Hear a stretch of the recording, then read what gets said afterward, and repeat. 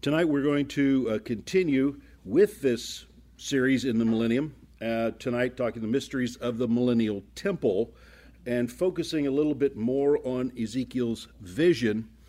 We talked some about this last week as we were coming to the end, the glory of the Lord returning to the temple. But this is a significant thing that was going to take place. And again, the glory of the Lord did not return when they came back from Babylon. There was the temple that was built by Ezra, and then the city, and then the time of Zerubbabel. There were great leaders back then, but the glory of God never came upon that, what they call the post-exile temple. Then, of course, came Herod. And Herod built his temple, and all for his own glory, and the glory of God never came upon that. That's the temple that was in existence as Jesus was walking the land. And so 40 years it took Herod to build that temple. Of course, he's also busy building a huge palace out in Caesarea on the seacoast. He had an incredible palace up on the mountain of Masada. He had another incredible place just north or just south of Bethlehem in a place called Hebron. And he built all these places all for his own glory. He had a place all the way up in northern, what we'd consider even Syria today. And all these things were for him, built on the money that was coming to him. And because he was so wealthy and he was a key personage there, the Romans kind of liked him. They put up with him as long as he paid them tribute. And so those things came along. But his temple, the glory of God never existed there. Some people think it was probably in architectural design more beautiful than Solomon's. Simply because of the artistic and construction, architectural ingenuity, development that had taken place in those 700 years since Solomon, almost 1,000 years. So it was not about the beauty of the building. The glory had to do with God's presence. And you read the books of the history, Chronicles, 2 Kings. You read the books of the histories of the prophets, and you find passages in different ones of the Old Testament prophets. Now again, not a favorite subject for people to say, oh, I'm doing my devotions out of Nahum, or Habakkuk, and so most people do their best to avoid those books. Read them when you're ready to go to bed so that you kind of sleep through it. But there's things that are revealed there. For example, did you know that during the time of the last kings of Judah, just before Nebuchadnezzar came in and conquered that area, that they had altars to pagan gods in the Temple of Solomon, in the side rooms? So in the main room where there was the Ark of the Covenant, and the lampstands were there, and the table of showbread. But in the side chambers, they had altars to pagan gods. The same priests offering the blood on the altar to God were worshiping pagan gods in the side chambers, because you're just never sure which God's going to come through for you. So you got to play the field, so that you can get all these things done. Even Solomon allowed his children to be sacrificed to the god Molech. Solomon. You think, no, surely not. Yeah, he did. He didn't sacrifice them, but he allowed his wives to sacrifice the children. So that's a horrible blemish upon what we think of great people. And this whole time, they're supposed to be worshiping God. Finally, God had done with it. And so, as we said last week, his glory moved out. And so that happened during the time of Ezekiel. So let's look at our notes. And again, just as, I got some comparisons here, just as the glory of God filled the tabernacle after its construction. And you can read about that in Exodus chapter 40. That's pretty amazing. That's one of those things that you know, now with computer generation, it could be really incredible the way they would do it. But they put all the sacrifices on there, and they put them all on the wood and laid all that on the altar, and the fire of God came from heaven and consumed what was on that altar. And that's how the first fire on the altar was lit. Pretty incredible. But that was a way that God confirmed his covenant. This is what I want. You did this. And so his glory came and filled that. And it filled the same with the Temple of Solomon. And, you know, we read about that in different places, how the glory of God filled the place. And they were all singing and worshiping as David had taught them how to do. And then Solomon brought in all of his. He just magnified the orchestra and all of the sound. And the sound was so great, and the worship was going forth, and the glory of God came in so that the people could not even stand to minister. And so it was just an awesome experience. Well, just as that happened, so Ezekiel was assured in a vision that once again God's glory would reside with Israel. Can you imagine him telling that to the people? God's glory is going to come down and fill this place. The people said, I don't think so. I'm not seeing it happen. I don't see how in the world that's going to be.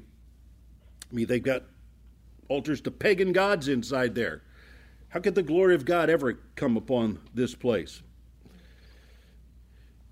Just as the exiles despaired at the departure of God's glory in Ezekiel's vision. So there had to be, as I talked about it last week, there had to be an incredible just amount of discouragement and sadness when the glory of God departed.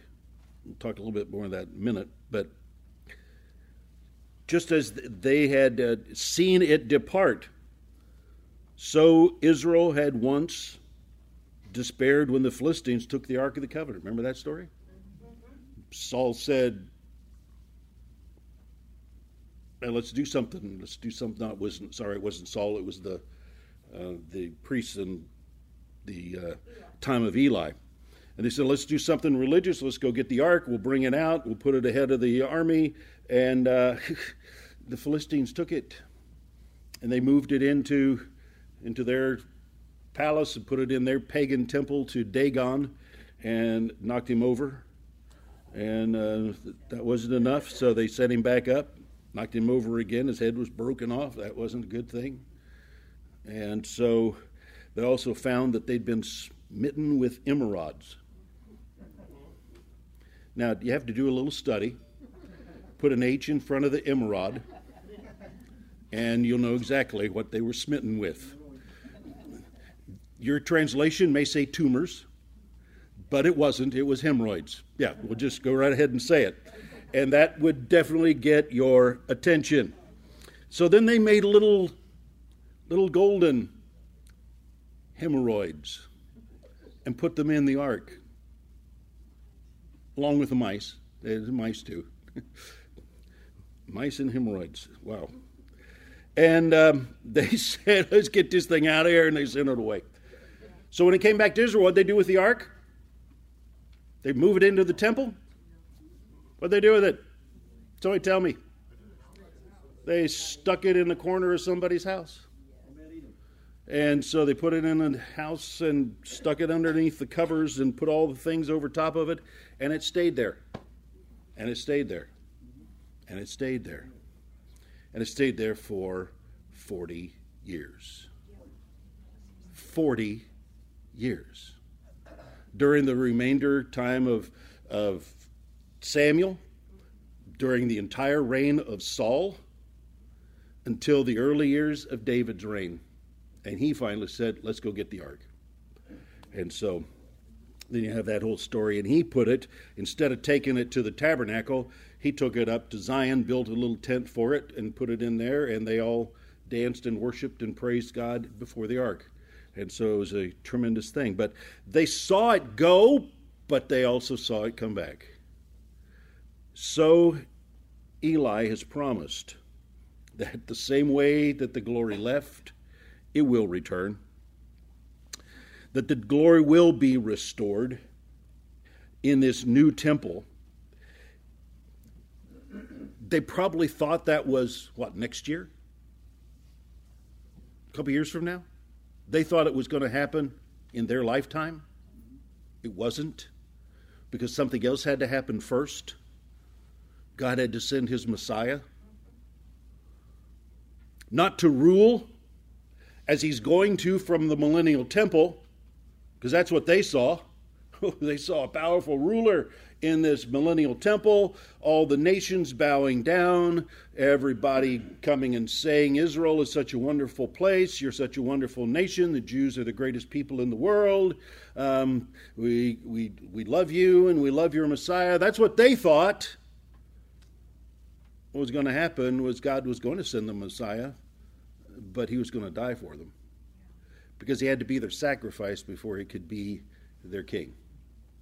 So all of these things were going to happen, and though it was going to not be in Ezekiel's time, again I go back to the passage in 1 Peter where it says the prophets wrote about things that they didn't understand, but they knew that they were not for them, but they were for a people not yet to be known. And so Ezekiel's writing these things, and he knows it's never going to happen in his lifetime. Jeremiah wrote many things, and he knew they weren't going to happen in his lifetime. It wasn't going to happen for him. Isaiah wrote things, and he knew it wasn't going to happen for him. They weren't about him. They weren't about his time. They were about some time yet to come. And the only place that this can take place is in this millennial age. 1,000 years. Think of 1,000 years. What was going on 1,000 years ago? We talked about that. What was going on? The plagues, the great plague of Europe, the Black Death. What was going on 1,000 years ago? The early years of China's greatest empire. 1,000 years ago, 1200s. It's a long time ago. So, what are we going to do with this? We're going to wait for it. We're going to wait for it.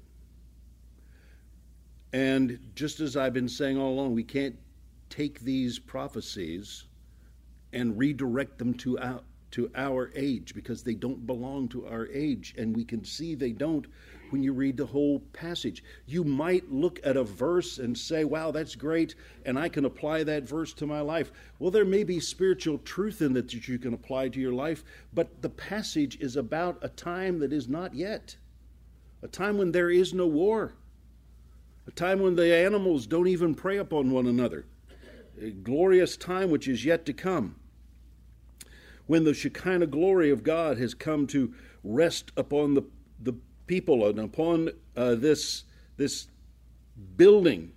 Now, I put the notes in there. It's in the middle of your page. The Shekinah, the word really never occurs in the Old Testament. The word Shekinah, it's been added. The word that does occur is the Greek word sakon, and sakon means to rest or abide upon.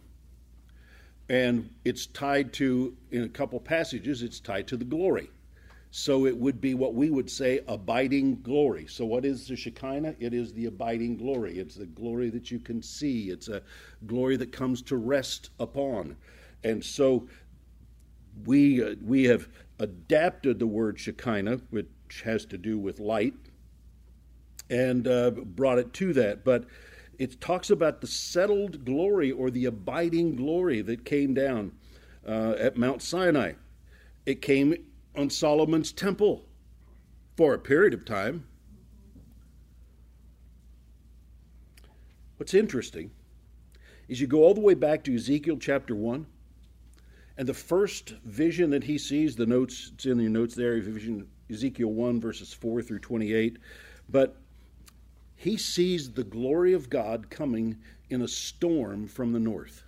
He sees this massive storm moving in, and within the storm is the glory of God, and it's like God is invading. And so comes this incredible, overwhelming experience that he has. But then chapters 10 and 11, I suggested that you read those chapters. I don't know how many of you did. But if you read through Ezekiel chapters 10 and 11, there's a lot of sadness in that section as the glory of God in almost in incremental ways moves out of the temple. It's there and it moves off and it comes back and it lifts off and it comes back. And all of this is going on, showing the transience of the hearts of the people. That God is trying to get their attention. But his grace and his mercy keeps coming back for them. I mean, that's the covenant love of this God that we have. And he'd see all of their rejection of him and their evil and the despicable attitudes that they have in their hearts. But he still loves them. Israel as his people. These are my people. This is my nation. And I could see God's restraining. I don't want to leave, but you've made it impossible for me not to. So ultimately, he does leave. Down toward the bottom, it talks about how you see this experience take place in chapters 10 and 11. First, the glory moves to the eastern gate. It moves out from within the temple to the eastern gate, and it kind of sits over the gate there for a period of time. Then it moves up to the Mount of Olives, and it sits over the Mount of Olives for a period of time. Now, it never tells us when it finally moved away from there. It just did. And so the next stage is never told. However, according to numerous rabbinical sources, different rabbis who commented on that period of time, it stayed over the Mount of Olives for a space of 3.5 years as God was waiting. Now that's, again, we don't have that in the Bible, but according to traditions of the Jews, that's what they say, 3.5 years. God kept almost waiting for them. Can you imagine you're in the city of Jerusalem, here's the temple, and you can see the Mount of Olives. It's right outside there. It's higher than the temple, and you could see it out there, and on that is the glory of God, but it's not where you are. But you won't change your heart so that it will come back. Ezekiel's prophesying. Jeremiah is prophesying. They're telling the people what they need to do, but the people won't change. So finally, it just goes. And in some ways, you almost wonder, did anybody notice? Did anybody notice? Did you ever read the story of Samson? One of the saddest statements, one of the saddest statements in all of the Bible is when he awoke from his drunken stupor with Delilah, and it says, and he knew not that the Spirit of the Lord had departed. He didn't even know it. So unaware of the presence of God that he didn't even notice that it was gone. So also here. Yet. So let's go to Ezekiel chapter 43. Ezekiel 43. And so as we we look at this section, we find God moving in this way to come back to his people. There is a time. And what's happened before this time? What happened before the millennium? 7 years called the tribulation. Wow. That'll get your attention. And so Israel has finally come to a place where they are wasted. They can't stand any longer. The time of the tribulation in the Old Testament, in one place it's called the days of Jacob's travail, or his trouble. This is Jacob travailing. This is a horrible time. And numbers of witnesses have come, the 144,000, the two witnesses, many others coming, bringing the message of the Messiah. For 7 years they've heard this, and they've seen nothing but evil around them and all kinds of destruction and all manners of horrible things happening there and around the world. They've seen the Antichrist rise up and set up his kingdom and from his throne there in Jerusalem, and they've seen him gather his armies to oppose the coming Christ, and they saw the war. Okay, they saw the 1 minute war. They saw all of it, and they saw the Lord return. And then comes this glorious time for the kingdom. And so it says in Ezekiel 43, again, I'll just read the first few verses. He led me to the gate facing the east, and behold, the glory of God of Israel was coming from the east. So where did it come from? The east. Where did it go when it left? To the east. Right? So it's coming back the same way it came. Isn't that what it said about the Lord? He's going to come as lightning coming from the east to the west. Right? And so his coming will be from that, and he will come through that glorious gate. Well, the Lord is one thing, but this glory of God is another. This is God actually coming to sit upon, to inhabit this temple. And just like a vision I had seen when he came to destroy the city, and just like the vision I had by Kebar Count, I fell on my face as the glory of the Lord entered the temple by the gate facing the east. And the Spirit lifted me up and brought me into the inner court, and behold, the glory of the Lord filled the temple. Ezekiel was he was like transported, lifted up, and set there. Now, this is not the only time he's experienced this. He had numbers of experiences with the Lord lifting him up and placing him in different places.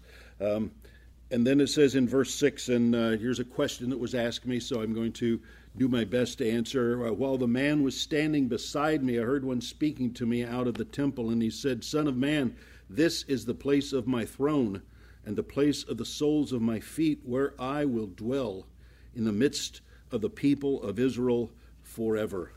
All right, so there's this man that is with him. And the man is the one who's guiding him.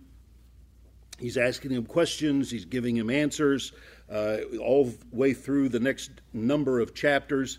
Who is this man? Well, commentaries question one way or another. I simply believe it's an angel. And the reason he refers to it as a man is because it was so real in appearance. Because angels can take on an appearance. Paul said in the book of Hebrews, we entertain angels, and not knowing it. And so messengers come, and so there's different ways that the angels can appear in our presence. And so this man is there, but notice there's another voice. And the voice is about my glory and my power and my position. And so who's that voice? That is God himself. Where I will dwell in the midst of the people of Israel forever. And just like God had spoken that he was going to leave, now he's spoken he is returning. The house of Israel shall no more defile my holy name, neither they nor their kings, by their whoring, by their dead bodies of their kings in their high places, by setting their threshold by my threshold, and their doorposts beside my doorposts, with only a wall between me and them. What's that about? That's the pagan idols in the chamber rooms that are in God's temple. That's what it's talking about. And so God is making, he said, I knew what you were doing. I knew you had other gods right in the other room, just a wall between me and them. You think I couldn't see because you were behind a wall? God says, I knew all of that, but you know what? That's going to be gone. Why? Why is it gone? Because this is a different people. These are people who have accepted the Messiah. Remember, all the ones entering the millennium have accepted Jesus Christ as the Messiah. They have accepted that he is the true Messiah. And so they have believed. They weren't put to death. They have lived through the tribulation, and now they are coming into the time of the millennium.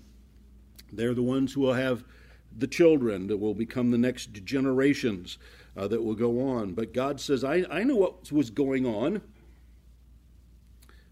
They have defiled my holy name by their abominations that they have committed, so I have consumed them in my anger. That was in the past. Now let them put away their whoring and the dead bodies of their kings far from me, and I will dwell in their midst forever. As for you, son of man, that's a common phrase that found over and over in the book of Ezekiel. Son of man, describe to the house of Israel, the temple, that they may be ashamed of their iniquities. Again, like I said last week, notice there's no place it's built. It just appears. God set his temple in the earth. All right? And so what he says is, but I want you to describe it to them. And if they are ashamed of all that they have done, make known to them the design of the temple, its arrangements, its exits, its entrances, that is, its whole design. And make known to them as well all its statutes and its whole design and all its laws, and write it down in their sight, so that they may observe all its laws and all its statutes and carry them out. This is the law of the temple. The whole territory on the top of the mountain all around shall be most holy. Behold, this is the law of the temple. What temple? The Millennial Temple. This isn't about the temple today. This isn't about the church age. You cannot apply this to the church age. We are not subject to the statutes and the laws. But God is going to establish this in Israel. But there's passages before this. Now we apply them, and Paul applies them to the church, where God talks about he's going to take out of them a heart of flesh, or heart of stone, and put in them a heart of flesh. Take a heart of stone out and put in a heart of flesh. Now, you say flesh? No, that's evil. No, not there. It just means real. All right. So don't get all shook up. All right. So put in a heart of flesh, and I will write upon them all my statutes and all my laws, and they will follow. Right now, we apply that to the church. We apply that to ourselves. Paul himself does. But God didn't give us the law. But he's going to reestablish the law in the millennium. And they're going to live by these laws. But the laws are going to come from within.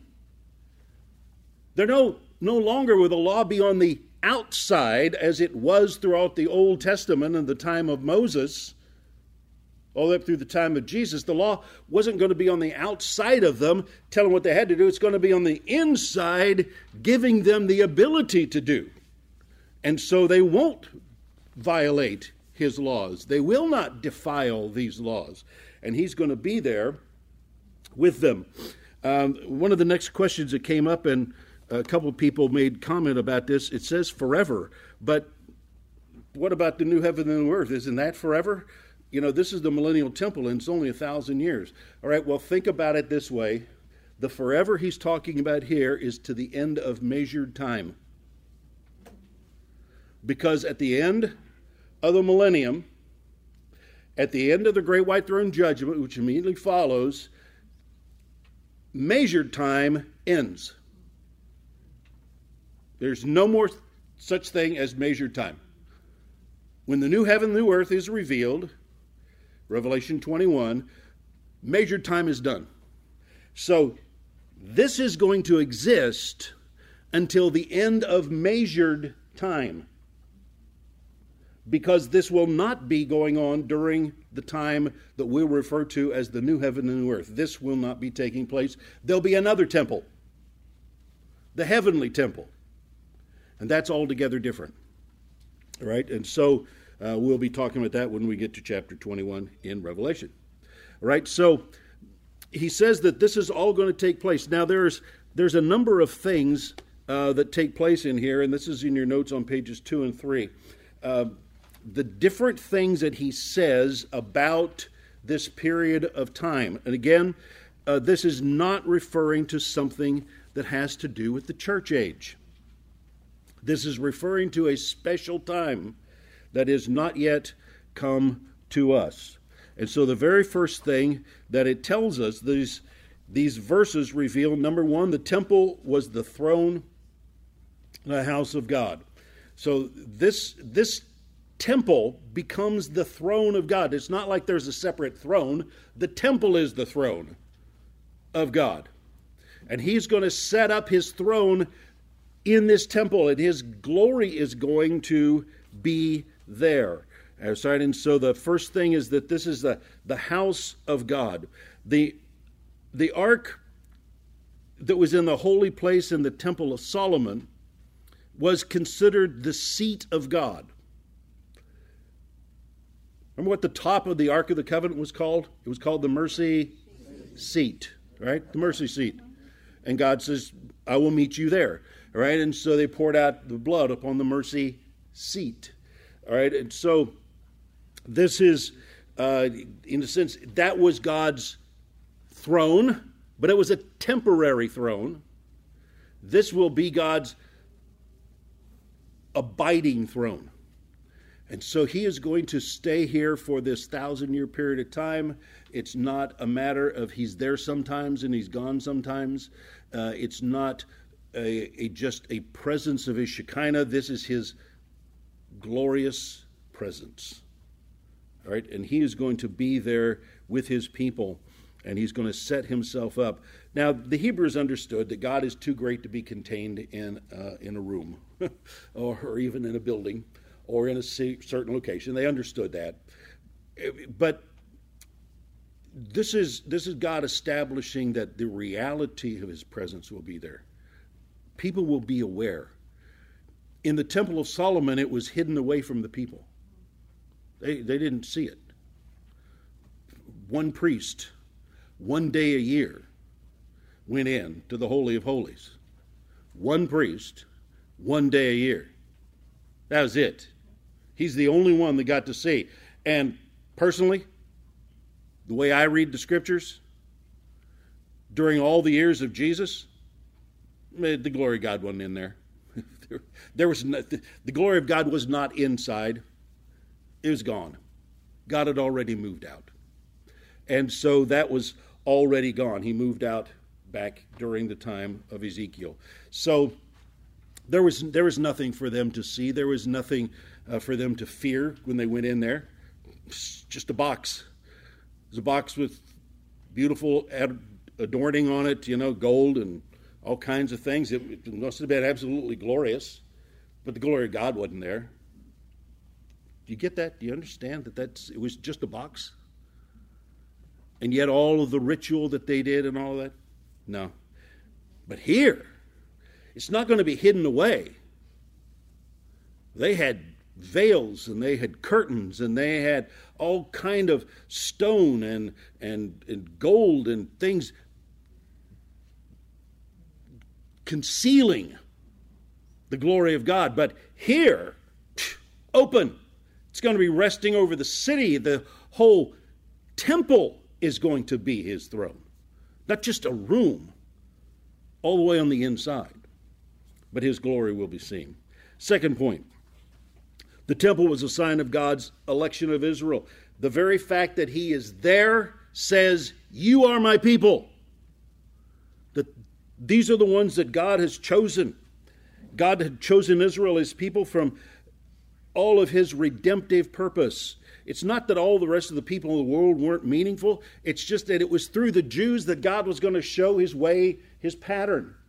Do you realize that the law was not written for all of the people in the world? The law was written for the Jews. It wasn't written to be obeyed by all the Gentiles. They couldn't obey it. They couldn't live by it. The law was written for the Jews to teach them so that they could teach the world. But they didn't do it.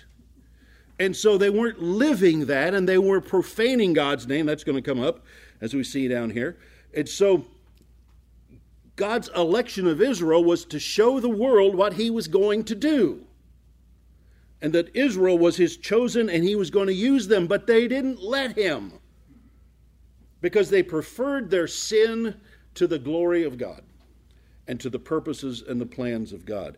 But during this time, God is going to show the entire world Israel is his people. Oh, people, a minor amount of people today will agree that Israel is God's people. A small amount of people will agree with that. Many of them, Jews, wouldn't even believe that Israel is God's people. They don't care at all. They're Jewish by birth, that's all they know. But there's going to be a day when the entire world is going to know Israel's God's people. Israel is God's people. To most of the world, Israel is just a nation that is a thorn in the flesh of everybody, and what we need to do is do away with them. And if you took a vote around the world, I would probably say well over 80% of the people would say Israel is meaningless. Let's just get rid of them. However, God's not going to let that happen. Number 3, the temple was a visible sign of the holiness of God. He was going to establish a law. And again, like I said, that law was going to spring from within their hearts, not from the outside, but from within. Now, here's what happens. They have children. Right? Their children have to adopt something, or that's not going to be in them. They have to believe in the Messiah. Every child born in the millennium for this 1,000 years has to believe that Jesus is the Messiah. They just like people do today. They're going to have to receive him. Now, not receiving him, they're still not going to be able to rebel. And if they do, they will be put down either by the Jews who are ruling, by the tribulation saints who are ruling, or by us. And so Christ will rule, and there will be no rebellion, and there will be no wickedness, because it will be put down. But not everyone during the millennium will be a believer. And so they will not all believe, but God is going to show his holiness through the lives of those who believe. Because when they believe, he's going to write his laws in their heart, and holiness will spring from within instead of from the outside. Why did the priests dress in all those garments? What were those garments about? What was the first garment that a priest put on? Anybody know? What was it? Kind of like, was like white underwear. Yeah, it was. It was the under covering, and it was made of white linen. And so they had to put that on. What was that all about? White is a sign of holiness. And its sleeves came down to their hands, and it hung down to their ankles. And that was their covering of their holiness. But they weren't holy. They just had holy clothes. Which is the way so many people look at holiness. It's stuff that I do. Holiness is stuff that I do. No, holiness is what's inside. Amen. You've been made holy through the new birth.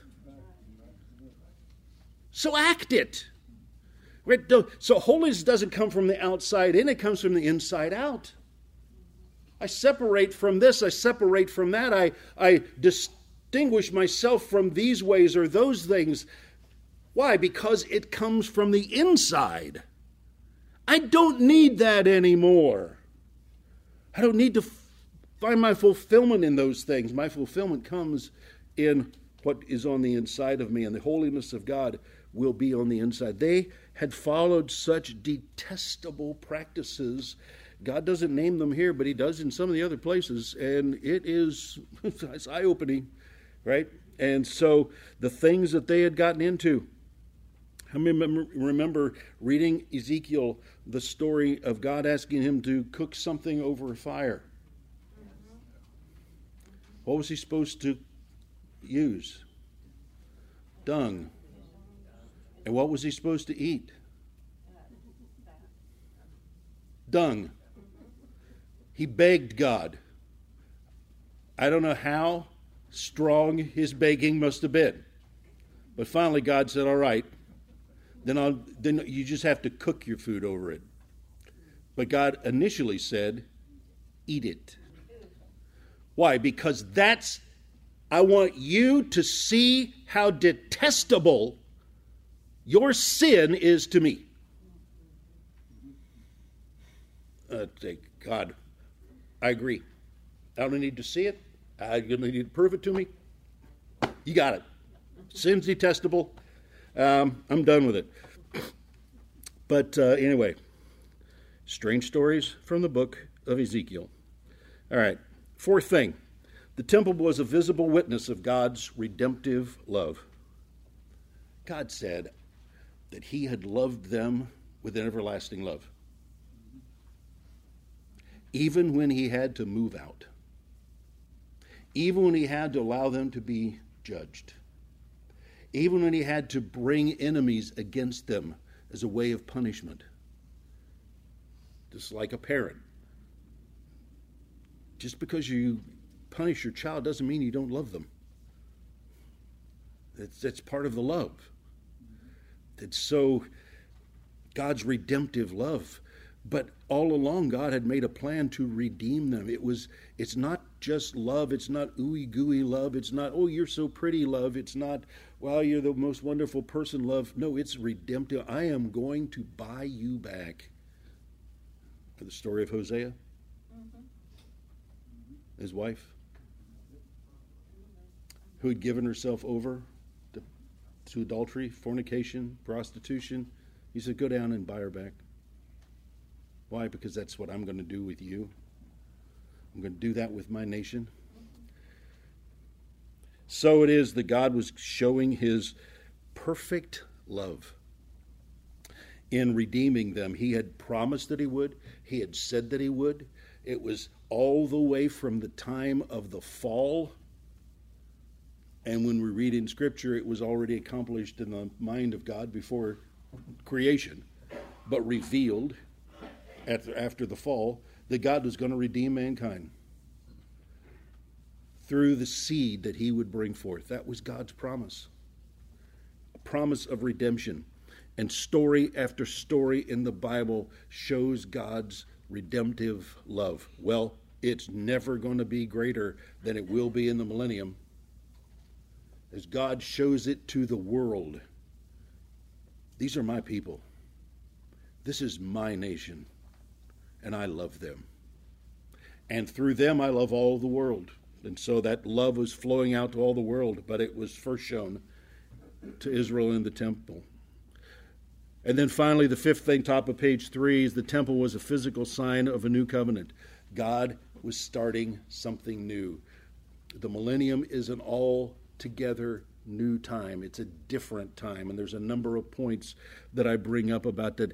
Adam's covenant was sealed with a sign, which was the seed of the woman would crush the head of the serpent. Noah's covenant was sealed by a rainbow. Circumcision was the seal and sign of Abraham's covenant. Mosaic covenant was sealed by the observance of the Sabbath day and the tabernacle and all of its laws. David's covenant of promise was a permanent dynasty for his descendants, was sealed, the temple that his son built. But God said what? That Jesus, when he come, he would sit on the throne of his father David, right? Mm-hmm. But guess what? David's coming back. And David's going to sit on a throne in the Millennial Temple because God promised him he would. God keeps his promises. And so you read something that God says in the Scriptures, he's going to do it. The millennium is proof of that. Ezekiel and the prophets envisioned a covenant of peace with a spiritual sign would be the outpouring of the Spirit. I will pour out my Spirit upon all flesh. You say, well, that happened on the day of Pentecost. Nothing like it's going to happen here in the millennium. The day of Pentecost is like a shadow of what's going to happen as his Spirit is poured out upon all the earth. The temple was this physical confirmation of God's covenant of peace. There will be peace throughout the earth because God has established it to be. There'll be no war, there'll be no killing, there'll be no murder, there'll be no war. None of those things will take place. There'll be no preying of animals upon one another. It's all gone. So then we come to the altar and the sacrifices. And this is one of the great questions in the millennium. Why in the world do they redo the sacrifices? Because they do. And they go back to all of the sacrifices, and God gives them all the orders, and they've got all of the different altars and the sacrifices that they are to make, and God says, these are my statutes. So what is this about? The system of sacrifices was not for the church. They were pictures showing us what God was going to do. And so for those brave souls who went with me through the book of Leviticus, I have a handful of them in here right now. All of those different sacrifices, I called them shadows of redemption or shadows of grace. Because they all show God's grace, what he's going to do. And the burnt altar at the very front was God just saying, welcome, come in. I've made the way for you to come to me. What a glorious thing. And so God was inviting, God was doing, he was showing through the sacrifices what he would do for mankind. So all of those can help us see what Christ has done. But now that's done. And now we come to the millennium, and what happens? They come back. Not for us, and not for redemption. Because people are going to be saved, if we want to call it that, by believing that Jesus is the Messiah. But they're doing the sacrifices. Why? The best thing I have found, and I read numerous commentaries on this, but the best thing I have found is that this new covenant is not sealed with the blood of bulls and goats, but with the blood of the Savior. Is that right? Then why are they shedding the blood of bulls and goats? Remember, animals aren't killing one another, but they're offering sacrifices in the temple. So they're killing them. What is this all about? How can this have any kind of meaning? This will be Israel. And you need to catch this picture, and I hope you can, of Israel worshiping God in the way he told them to, while the Messiah sits on the throne. He said, I told you that it was my blood. My blood. It's not about a bull's blood. It's about my blood shed for you. And just like the priests would walk the people through their sacrifices, if you don't understand that, you need to read the book of Leviticus a little more carefully. Because what it says is the priest doesn't kill the animal for you, you kill it. He puts the knife in your hand. And you draw the knife across the throat of the animal. And you catch the bowl in a basin, and you give it to him, and he casts it at the altar. But you kill the animal. You skin the animal. He shows you how to cut the animal into the parts, and which parts go on the altar, and which parts can go to you, or go to the priests. He shows you all of that. It's all instruction. But it's an animal dying.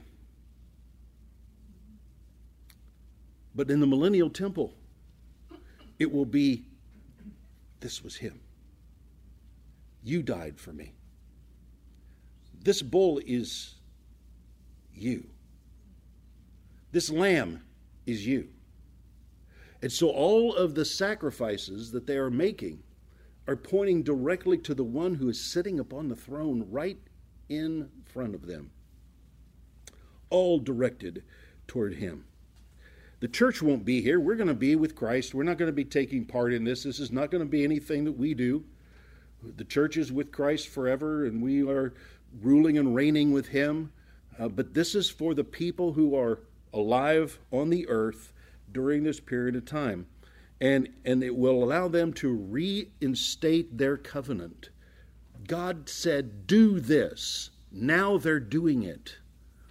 Not as an empty ritual, but in seeing the fulfillment as they're doing it before him. And this will afford them the opportunity to use the symbols of their covenant, all these sacrifices, with Jesus, their Messiah, in view. Right there. So, no, it's not a lamb that's dying. It's the Messiah. It's not a turtle dove or a pigeon. It's the Messiah. It's not a bullock with horns and hooves. It's the Messiah. He's dying for us. It became easy for Israel to kill animals. That's a sad thing. But it became easy. Just another lamb. What the heck? We've got a dozen of them out here. I'll have more by spring. It'll be all right. We'll have another one. Keep the sin level down. We won't have to offer so many lambs. So stop sinning so much. You're going to run through my herb. But you know what? It's altogether different when you realize it's not an animal's blood. It's the Messiah. And that's what they're going to see. And then finally we have the prince who comes to take his position in the temple. I think I read this section the other day, but the top of your page 4. My servant David will be their king. My servant David will be their king. You say, well, Jesus is going to be the king. No, Jesus is going to be Lord. All right. There's a difference between king and Lord. Right? Yeah. He's Lord. He's Messiah. David is their king. And they will have only one shepherd. Who's that? David. So David will be their king and he will be their shepherd, exactly what he was during the time that he was on the earth. They will obey my regulations and be careful to keep my decrees. They will live in the land I gave my servant Jacob, the land where their ancestors lived. They and their children and their grandchildren after them will live there forever. That is, as long as time exists, generation after generation. And my servant David will be their prince forever. He's both king and prince.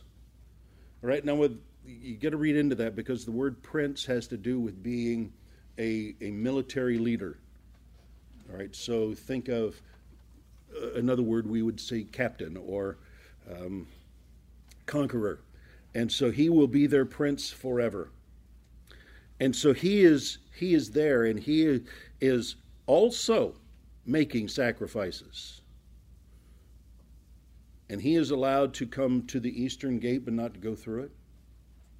And he offers his sacrifice, and then he turns and comes back to the temple. No one goes in or out through the eastern gate. There is no western gate, so you can't leave the back door of the temple. There's a north and south gate. If you come in the south gate, you go out the north. If you come in the north gate, you go out the south, so that you're coming through. But God has all of this arranged and organized. You say, what's the meaning of all of that? God said so. That's my answer. And you can try to read all kinds of things, and people have read many different things into that. But what's the main point of all of this? Isaiah 44, look at verse 4. Isaiah 44 in verse 4. Then he brought me by way of the north gate to the front of the temple. And I looked, and behold, the glory of the Lord filled the temple of the Lord. And I fell on my face. That's the greatest testimony. That it's not going to be inside a holy place, inside another place called the Holy of Holies, all the way on the inside, not hidden away from view. So it will be that God's desire will be accomplished. I'm not going to go through the section on the priests. You can read that yourself, but God's going to raise up a separate order of priests. Only the family of Zadok. Only those who are descended from Zadok. The priests that are descended from Levi are not allowed to serve. Why? Because Eli and his priesthood had violated the things of God. And his sons had become profane, and God had made a proclamation, they will never serve as my priests. So, at the time of David, there were two priests, Abiathar and Zadok. Both of them served as priests. Abiathar was descended from Eli. Zadok was descended from another line. So down David's line it goes till it comes to the time when David's death. And as he's dying, his one son Adonijah decides he's going to lead a rebellion and take over. Solomon will not be king. He's going to overthrow all of that power. And so Solomon gets, of all people, Joab to join him. And another man. And who else?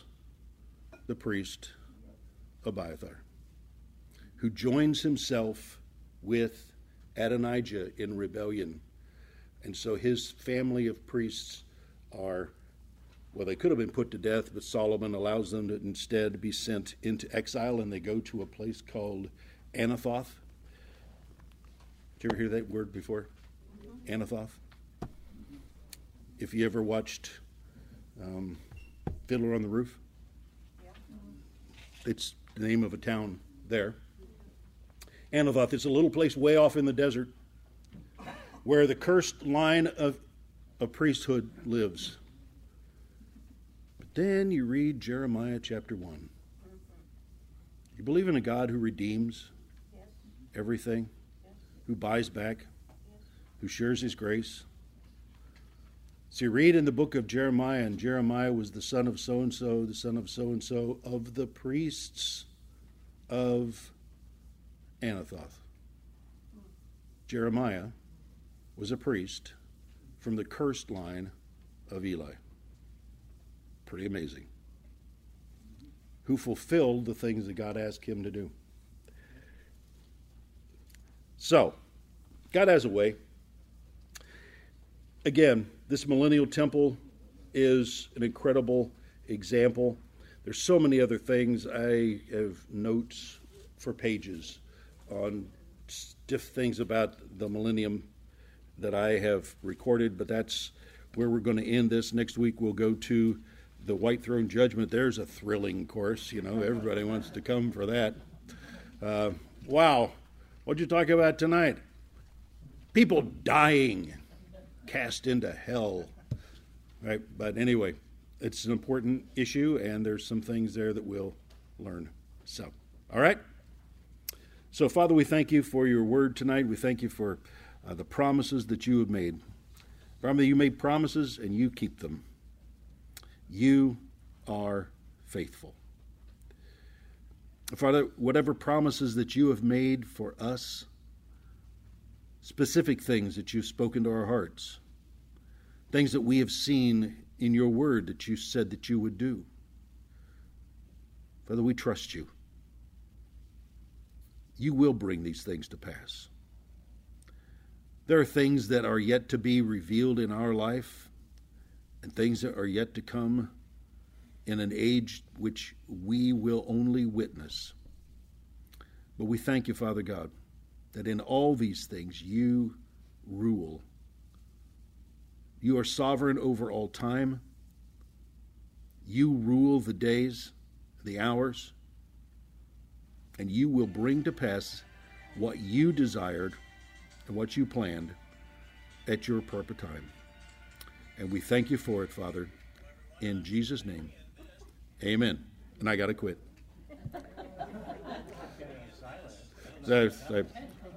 I'm being preempted by Fox News or something. All right. So, have a good evening. Great week. Okay, yeah, prayer requests. So if you got any prayer requests, Jan's up here to pray.